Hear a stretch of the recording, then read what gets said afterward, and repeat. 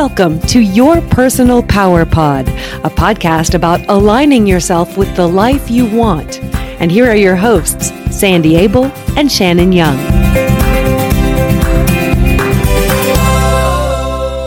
Hey, Shannon, how are you today? Good morning, Sandy. It's a beautiful day. We have blue sky peeking through the smoke today. I know, it's fabulous. I just love it. And the temperature's going to be in the 80s. It'll be perfect. It's all good. It's all good. And the great thing about our podcast today is that this is one of your favorite subjects. It really is. Today we're talking about the shadow. Tell me what the shadow is. I will, but I'm going to tell you why it's my favorite. First of all, it's one of my favorite because once you understand it, it can no longer control you. And a lot of people don't even think that they have such a thing. They're saying, well, what? I have no such thing. What the heck is a shadow?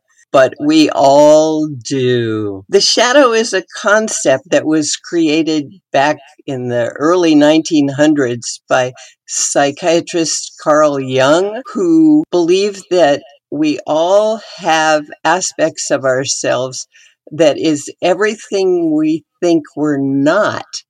We like to believe that we're warm and friendly and smart and out there for other people and all the good things. And anytime a negative emotion or a negative feeling or a negative thought comes up, we go, oh no, that's not me.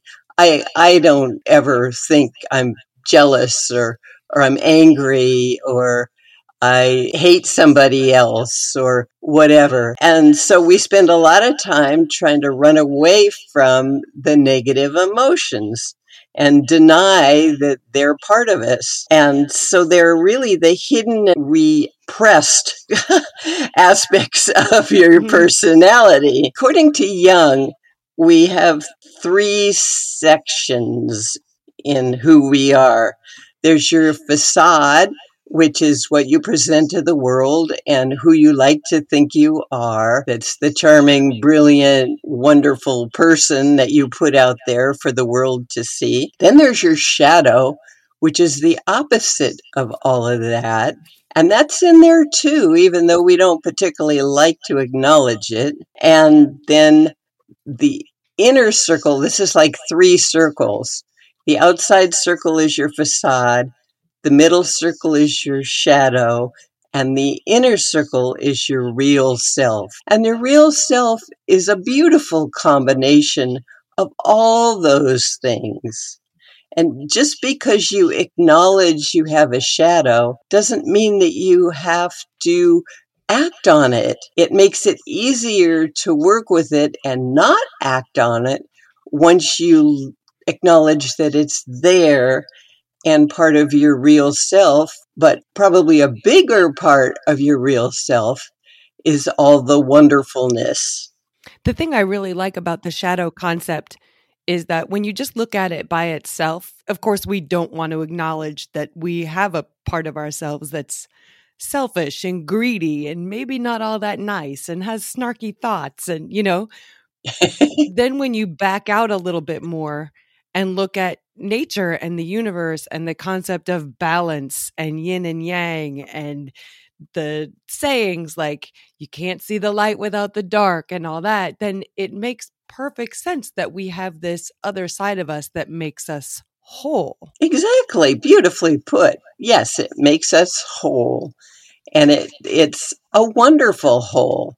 Just because there's winter and all the leaves fall off the trees and it's cold and dark doesn't mean that the seasons aren't wonderful. They all have a purpose and they're all beautiful in their own way. The important thing is to know how to deal with them. The first step is recognizing that you have this side of yourself that you maybe don't want to acknowledge or want other people to see. But then how do you come to the place where you can embrace it and work with it? Like that seems like a really large jump. Yeah, well, it's a challenge, especially if you came from a family where anytime you showed your shadow side, you were spanked or sent to your room or yelled at.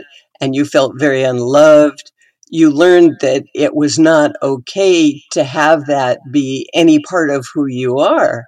So to acknowledge it is kind of hard. It's hard to acknowledge that you really are still lovable, even if you have those negative feelings. What you can do is when you notice a shadow feeling coming up, acknowledge it and embrace it and say, well, there's that. That's part of me too. And then you decide what you want to do with it.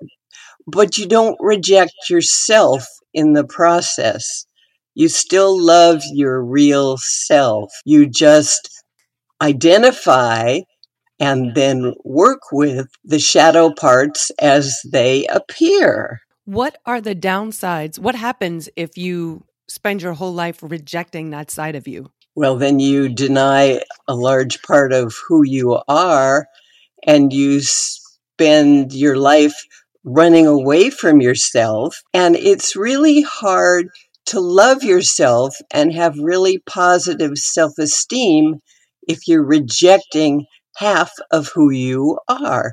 Mm-hmm. So embracing your shadow is hugely important so that you can be whole and love yourself, flaws and all. Have you ever experienced any shadow feelings, Shan? Of course. But I'll tell you this, I had one concept of myself, and I thought that I was pretty aware of the parts of me that I was not especially proud of, that I wasn't bragging about to the world. And then I got married. Oh, that'll teach you. Yeah, and that's the thing nobody tells you when you get married is that it's not so much learning to live with the other person as it is learning to live with yourself once you see who you are in marriage. I was not prepared for the mirror that held up to me. And so that's been, and I'm sure the struggle is different for every married couple. For me, it was about, so maybe I really don't know how to handle stress as well as I thought I did. Maybe I'm not really as giving as I thought I was. I mean, it's really easy to paint a picture of yourself when you live alone with your dog. And then I had all these other people show up, my husband and my stepdaughter, and I was like, wow. So I was really just that other person by default. I wasn't being who I am consciously. And that's been, I mean, I'm still struggling with that. And we're 5.5 years into this, you know? Yeah, but that's hugely profound. Yeah. Oh, profound very, and painful. Very wise.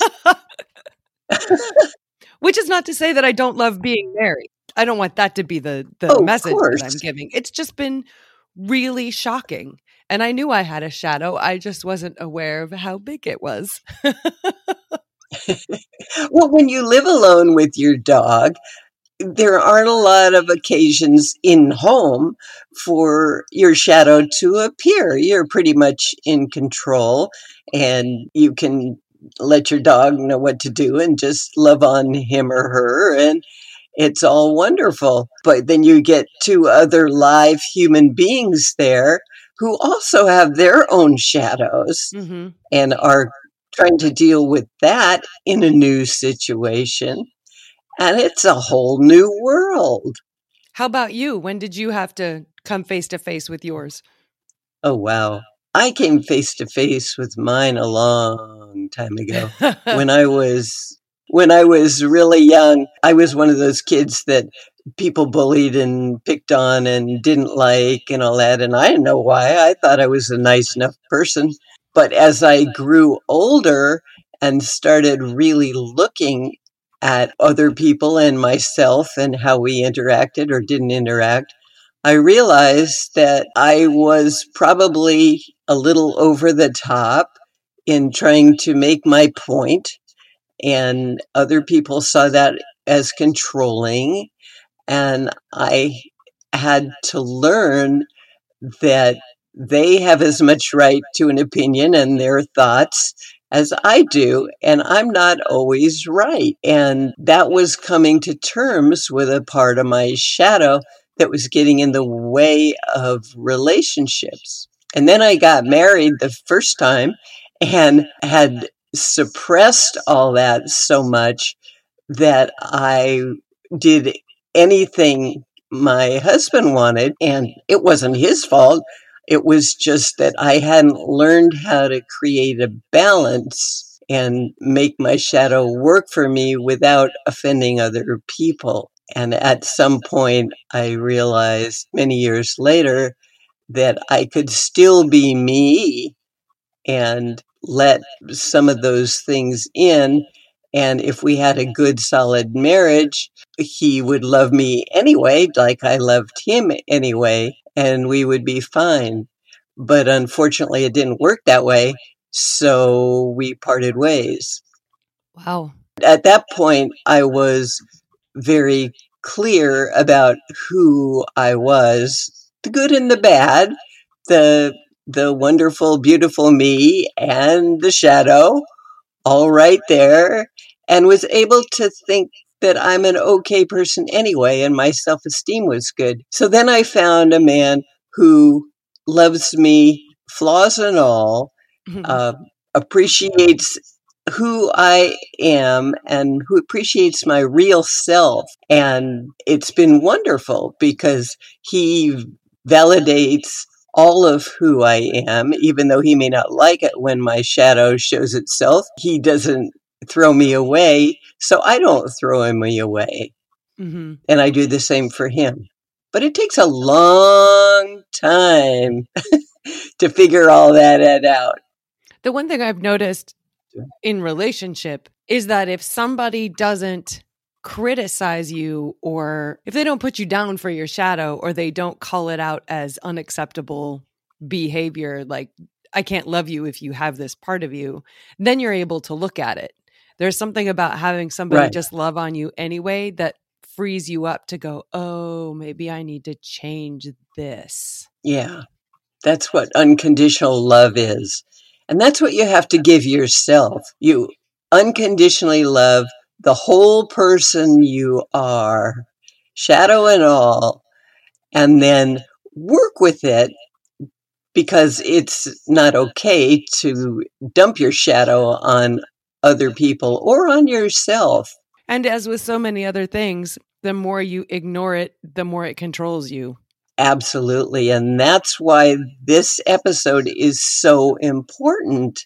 I really hope that our listeners will think about this and identify their shadow characteristics and realize that those do not define them, so they can work with them and love themselves anyway. Such an important episode. And it leads right into what we'll be talking about next time. Yes, and next time we're going to look at different kinds of behavior and what your usual MO is and how that's working for you. Oh. But they're so important because they affect how we live our lives. And if we're not aware of these things, we stumble along and things work or don't work, and we're not sure why, so we can't reproduce the ones that work, and or we spend our life being miserable and hating ourselves. And it's so important to be clear about these things because every human being is beautiful. We're just an interesting combination, and we have to embrace it all. So that's beautiful. Thanks, Sandy. Really looking forward to it. Bye-bye.